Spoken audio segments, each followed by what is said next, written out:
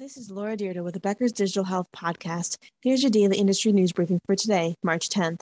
First, Cleveland Clinic became an equity holder in pathology artificial intelligence company PathAI as part of a new partnership to create a 5-year strategic collaboration that will use AI for clinical diagnostics and to conduct research.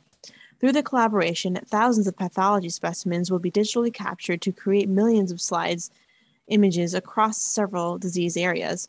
They will also then link this data to clinical and molecular data to build data sets that can be used to conduct research and further develop and improve PathAI's algorithms.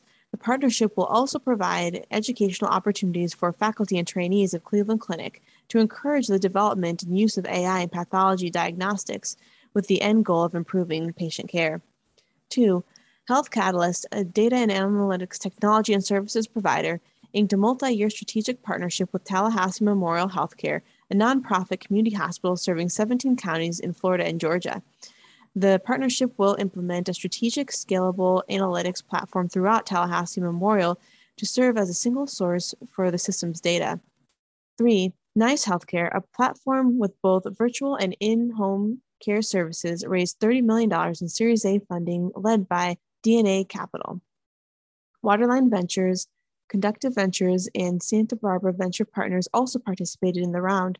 The company brings primary care to patients with virtual visits, lab tests, x-rays, mental health services, prescription medication, and physical therapy offerings. The company also hired Steve Baer as CEO and Charles Wyatt as CFO. And 4, Avantgarde Health has raised $12 million in Series A funding to expand its surgical care analytics platform, Care Measurement. The company is focused on providing insights into surgical and procedure-based facilities.